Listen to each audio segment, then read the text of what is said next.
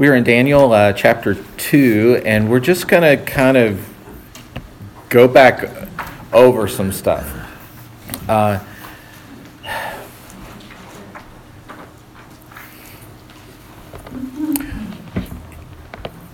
paper, I usually try to, or I say on paper, on my document on my computer, I usually have a pretty nice outline I try to follow and to be halfway organized. Today may be very jumpy, but not for lack of trying. I wanted to accomplish a few things. One is I wanted to let us get some of the big pictures from Daniel 2 that we could maybe get some personal application from. Secondly, I wanted to talk about some of the interpretation that we get from the chapter, and also some of the organization, if you will, of that interpretation in terms of what that means for how you look at other parts of Daniel and other parts of the Bible.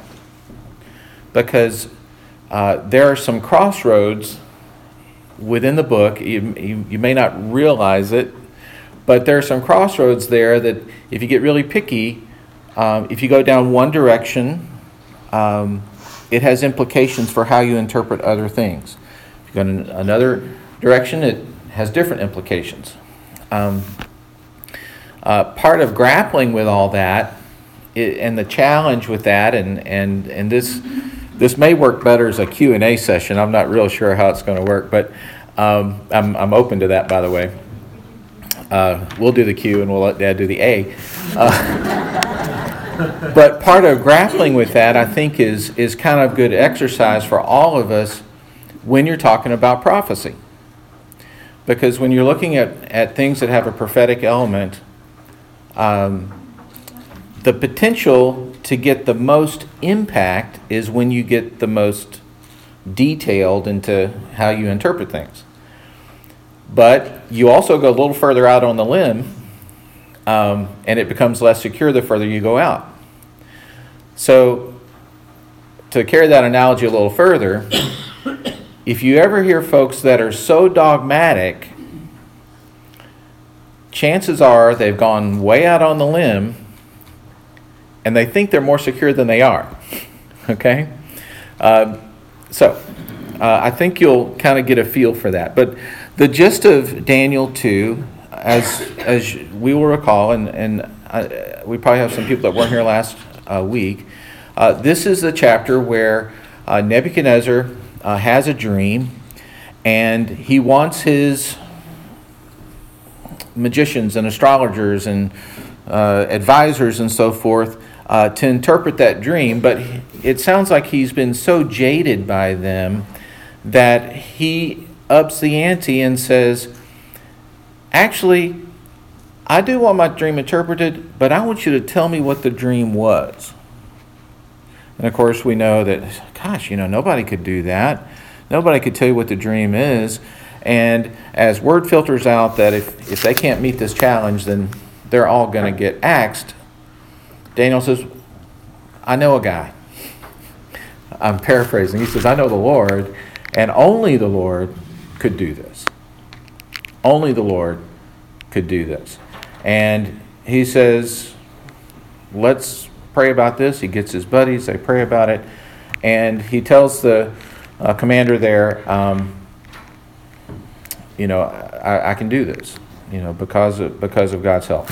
So let's look at the gist of the dream, and then we're going to talk about the interpretation. So go to Daniel 2.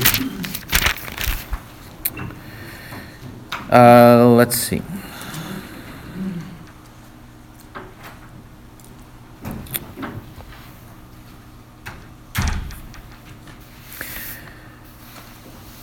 Verse 31. Daniel before Nebuchadnezzar. You saw, O king, and behold a great image. This image, mighty and of exceeding brightness, stood before you, and its appearance was frightening.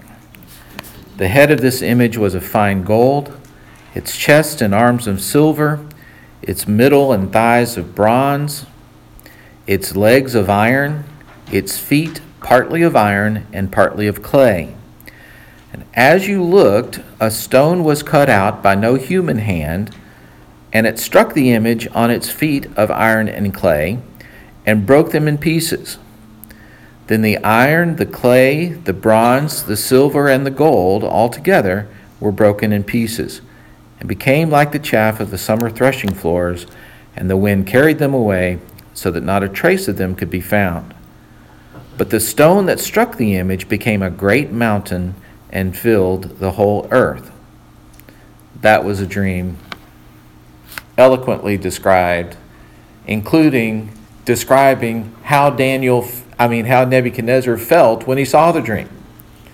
So not only did God reveal to Nebuchadnezzar the content, and we'll see in a moment the interpretation, but he even told Daniel how Nebuchadnezzar felt, because it was frightening. He has such confidence that God has revealed this to him, he moves straight into the interpretation. Verse 36, this was the dream. Now we will tell the king its interpretation.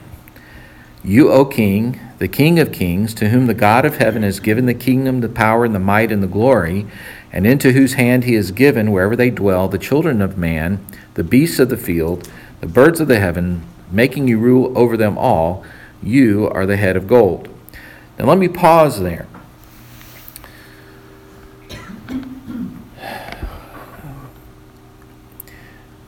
Critics criticize. That's what they do, right? People who think that Daniel, the book of Daniel, may not have the full authority and weight of Scripture, like to pick at this verse. Why are they calling Nebuchadnezzar the King of Kings? That's not who the King of Kings is. Why are they saying that he has power and might and glory over the beasts of the field and birds of the heavens and all this sort of stuff? Why is he flattering this pagan king that way? Well, if you roll up your sleeves a little bit and dig into it,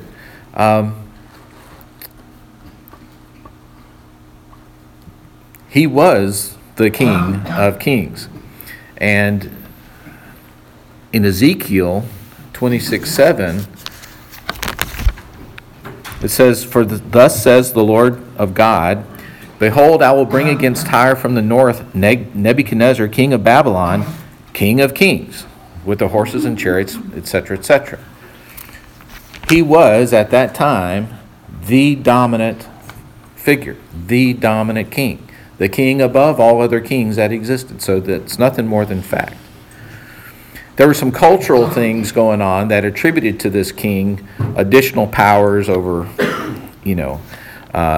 birds and animals and so forth, and there are commentary on that is supportive of the authenticity of Scripture. So just, if it does sound strange to the ear to hear Nebuchadnezzar called the King of Kings, that's what that is about. All right, on to the interpretation. Verse 39. Another kingdom inferior to you shall arise after you, and yet, so he's talking about the in the image we had the gold, right, the head of gold, and he said that's you, Nebuchadnezzar. And then Daniel goes on and says there's another kingdom inferior to you will rise after you, so that's the silver kingdom. And then it says yet a third kingdom of bronze which shall rule over the earth. And there shall be a fourth kingdom, strong as iron, because iron breaks to pieces and shatters all things. And like iron that crushes, it shall break and crush all these. And as you saw the feet and toes, partly of potter's clay and partly of iron, it shall be a divided kingdom. But some of the furnace of the iron shall be in it, just as you saw iron mixed with the soft clay. And as the toes of the feet were partly iron and partly clay, so the kingdom shall be partly strong and partly brittle. And this next verse gets into some of what Daddy was talking about this marriage thing. As you saw the iron mixed with soft clay, I'm in the English Standard Version here. As you saw the iron mixed with soft clay, so they will mix with one another in marriage, but they will not hold together, just as iron does not mix with clay. The English Standard Version, I like it. It's pretty readable, and it's typically Hugh's very close to, in fact, is considered a word-for-word translation. But any translation, sometimes the interpreters make a judgment call. And here I think they have misled a little bit. The New American, which I think most people agree with, is the most literal of the reliable versions that we use. In verse 33 it says, "And in that you saw the iron mixed with common clay, they will combine with one another in the seed of men." There's nothing necessarily about marriage there. So combine each with one another in the seed of men, but they will not adhere to one another, even as iron does not combine with pottery. So some people have thought that this talks about domestic types of disturbances and that sort of thing. We'll come back to this a little bit. We'll move on for the moment. Verse 44, "And in the days of those kings, the God of heaven will set up a kingdom that shall never be destroyed, nor shall the kingdom be left to another people. It shall break in pieces all these kingdoms and bring them to an end, and it shall stand forever, just as you saw that a stone was cut from a mountain by no human hand, and that it broke in pieces the iron, the bronze, the clay, the silver, and the gold. A great God has made known to the king what shall be after this. The dream is certain, and its interpretation is sure." To finish out the chapter, King Nebuchadnezzar fell on his face, paid homage to Daniel, commanded that an offering and incense be offered up to him. The king answered and said to Daniel, "Truly your God is God of gods and Lord of kings, and a revealer of mysteries, for you have been able to reveal this mystery." Then the king gave Daniel high honors and many great gifts, made him ruler over the whole province of Babylon, and chief prefect over all the wise men of Babylon. Daniel made a request of the king, and he appointed Shadrach, Meshach, and Abednego over the affairs of the province of Babylon, but Daniel remained at the king's court. What does that little section remind you of? Who said it? Joseph. Joseph, remember, was hanging out in prison, and it was found that he could interpret dreams, remember. He gets taken to Pharaoh, interprets the dream about the coming famine and the coming years of bounty, and he gets put in charge over the project of making it all happen. So some parallels there, of course, that are obvious. So let's go back to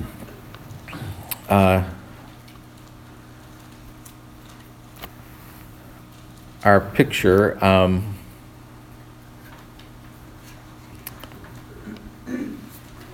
Let's see.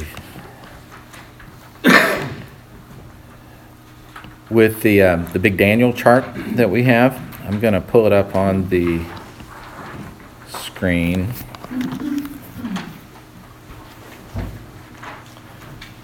All right. So the concept here is that when we look at this statue or this image that was talked about in Daniel's dream, what can everybody agree on? Everyone seems to agree that the different divisions represent different kingdoms, right? And we know for sure about the head because he said, "That's you," right? The head was gold. We had arms and chest of silver. And Mr. Larkin has said this represents the Mede and Persian Empire. We have this section of brass that is thought to mean the Greek Empire. And then, as Dad talked about last week, from here on down is thought to represent the Roman Empire. So, let me just introduce this little bit of controversy. This section about the Greek Empire is interesting. Those of you that have read ahead might recognize a little bit of similarity. So we're going to just touch on briefly Daniel chapter 7. So flip over to Daniel chapter 7. We won't go in detail now. But in this case, Daniel gets a dream. Daniel gets a vision of 4 beasts. If you look in Daniel 7 verse 4, it says, "The first was like a lion and had eagle's wings. Then as I looked at its wings were plucked off, and it was lifted from the ground and made to stand on 2 feet like a man, and the mind of a man was given to it." Verse 5, "And behold, another beast, a second one like a bear, was raised up on one side. It had 3 ribs in its mouth between its teeth, and it was told, 'Arise and devour much flesh.'" Verse 6 says, "After this I looked, and behold, another like a leopard with 4 wings of a bird on its back. And the beast had 4 heads, and dominion was given to it. And after this I saw in the night visions, and behold, a 4th beast, terrifying and dreadful and exceedingly strong. It had great iron teeth. It devoured and broke in pieces, and stamped what was left with its feet, and was different from all the beasts that were before it, and it had 10 horns." Most commentators suggest that the lists of the 4 beasts mentioned in chapter 7 in Daniel's vision correlate with the different kingdoms in Nebuchadnezzar's dream. The first beast, the Babylonian Empire. The second, it says, verse 5, "Second one like a bear raised up on one side." People think that refers to the Medes and Persians. And thirdly, the third beast, the Grecian Empire. Now, the interesting thing about this, the description in verse 6 of a leopard with 4 wings of a bird on its back. The leopard was known to be one of the fastest animals. And most people connect this with Alexander the Great. He established his rule with extreme swiftness. In fact, that may have been the main characteristic of his conquest, was how rapidly he accomplished it. And those of you who probably know more history than I do, as after he died, his conquest was rather immediately divided into 4 generals who took over 4 different territories.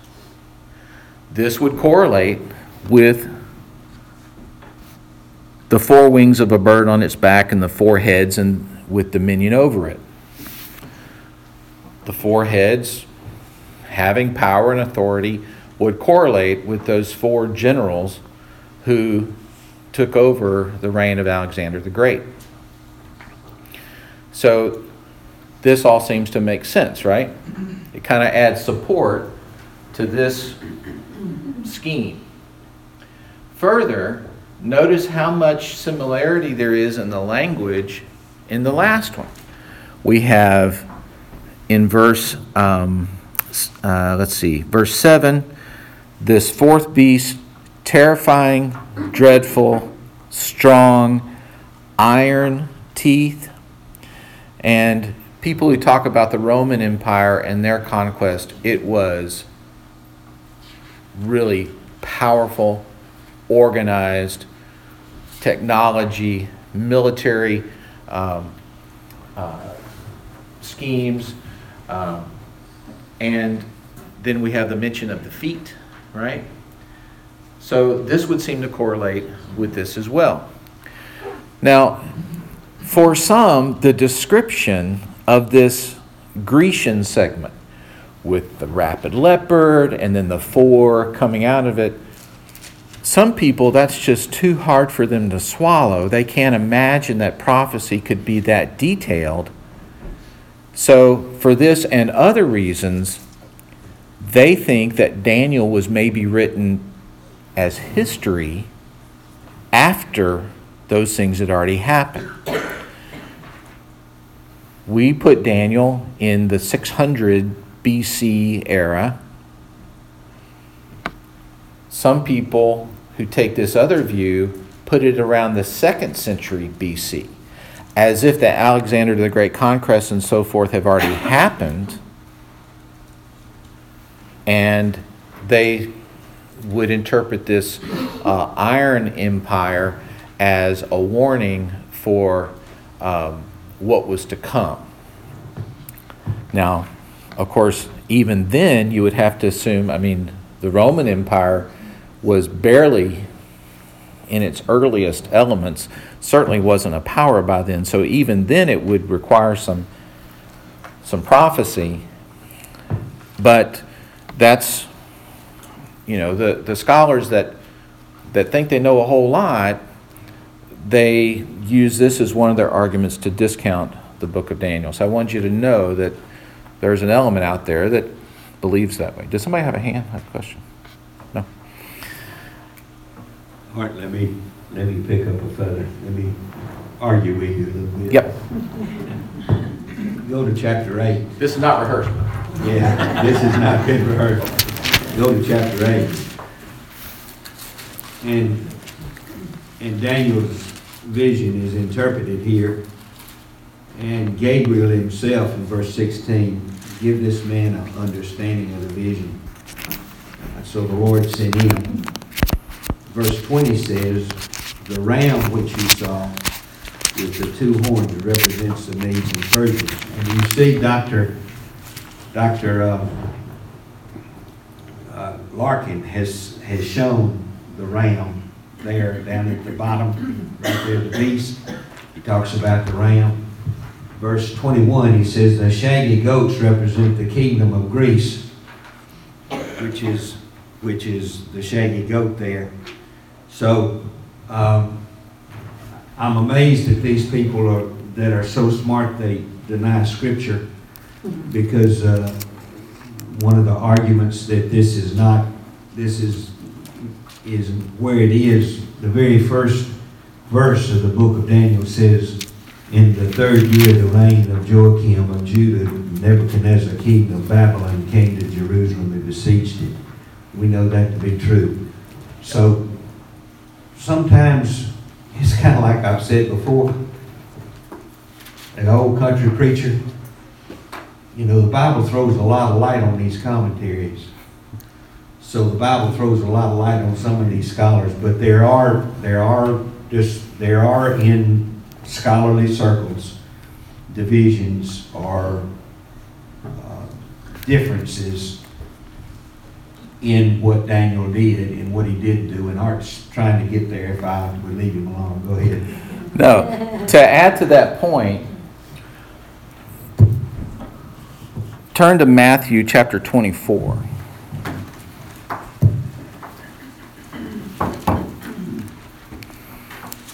The reference is Matthew 24, verse 15. This is Jesus speaking. So when you see the abomination of desolation spoken of by the prophet Daniel standing in the holy place, let the reader understand, then let those who are in Judea flee to the mountains. Now, we can get in at some point down the road as to what the abomination of desolation is, but the point is, Jesus believed the book of Daniel. Jesus believed that Daniel was a prophet. That's good enough for me. Right? So, just to make the point, there are some people who question the authorship of Daniel, putting the prophecies of Daniel mostly as history if it were written after the conquest of Alexander the Great. But Jesus didn't do that, and nor will we. So, there's still plenty of controversy there. And maybe not to that extreme, because there's so many implications. If you don't think the book of Daniel is true, then you're really you're way out on one of those limbs, right? So, again, most people I think would agree. By the way, just to finish up the thought, if you're in that camp of thinking that Daniel was written late, what do you do with this thing? So they would divide the Medes and the Persians up and move Greece on down here. Anyway, it's much harder for them to explain it. All right, so most of us agree this is Babylon, Medes and Persians, the silver, Greeks here, and then Rome after that. Now, this is where good, sincere, Bible-believing people start to differ. A lot of it comes down to the stone, right? So let's go back and look at the stone. Verse 35 of Daniel 2. The iron, the clay, the bronze, the silver, and the gold, all together were broken in pieces like the chaff of the summer threshing floors. Oh, let's go back one. I missed a verse. Verse 34. As you looked, a stone was cut out by no human hand, and it struck the image on its feet of iron and clay and broke them in pieces. I think all kind of Bible-believing evangelical folks, as much as people could agree on anything, would agree that the last kingdom, the kingdom that's left standing after all the chaff is blown away, is the kingdom of God, right? We can all agree with that. And what do we do with the stone? Some people would say the stone represents Jesus at his first coming and the ushering in of the age of the church. And that over the course of time, the power of the cross and the actions of the church are dismantling these worldly empires and the feet of clay and iron. Okay? Others who would have the view that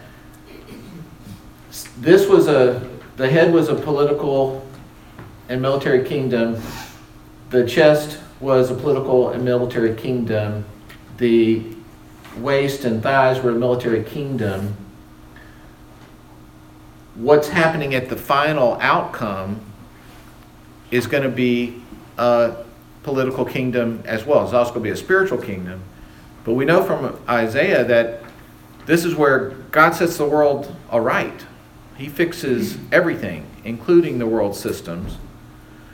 So the other group, if you don't believe that the stone represents the first coming of Christ and the ushering in of the church age, then this other group, which Dad and I would put ourselves in this group, the stone represents Jesus at his second coming. Okay? Ushering in what we call the millennial kingdom, where things are put aright. Okay?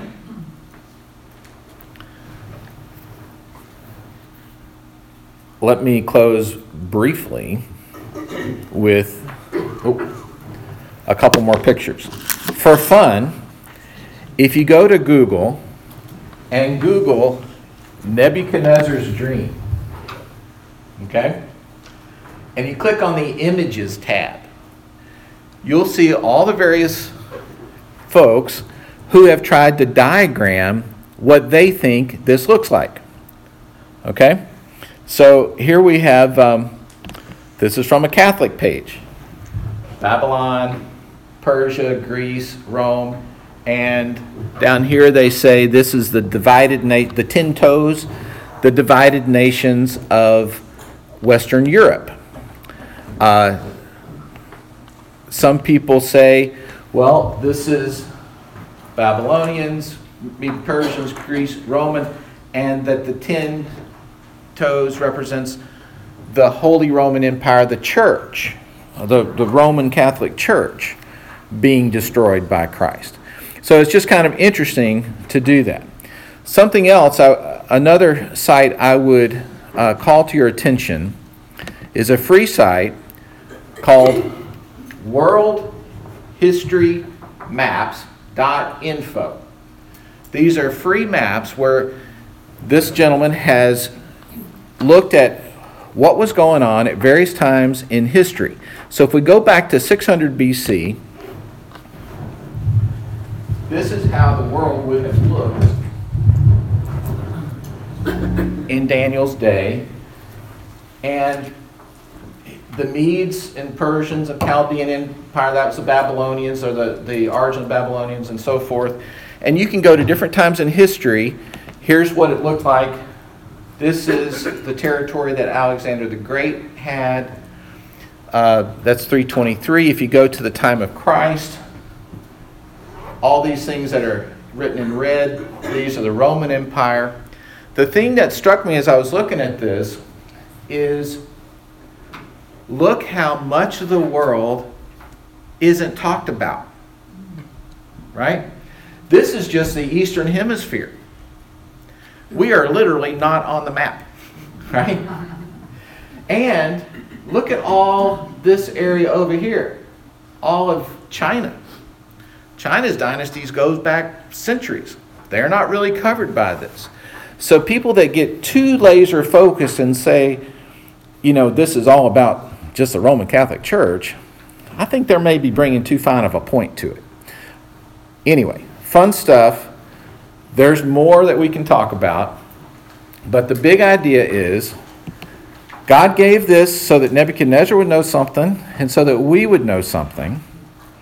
It tells us God is interested in the course of human events, and He is in charge of the course of human events, and He wins. Right? We better stop. Father, thank you for caring about us enough to reveal yourself to us in so many ways, including through the writings of Daniel. Help us as we continue to dig into this, and help us appreciate more and more what you do for us, and that we could also, like Nebuchadnezzar did, bow down and worship you as the God of gods and the King of all kings. In Jesus' name, amen. Thanks, everybody.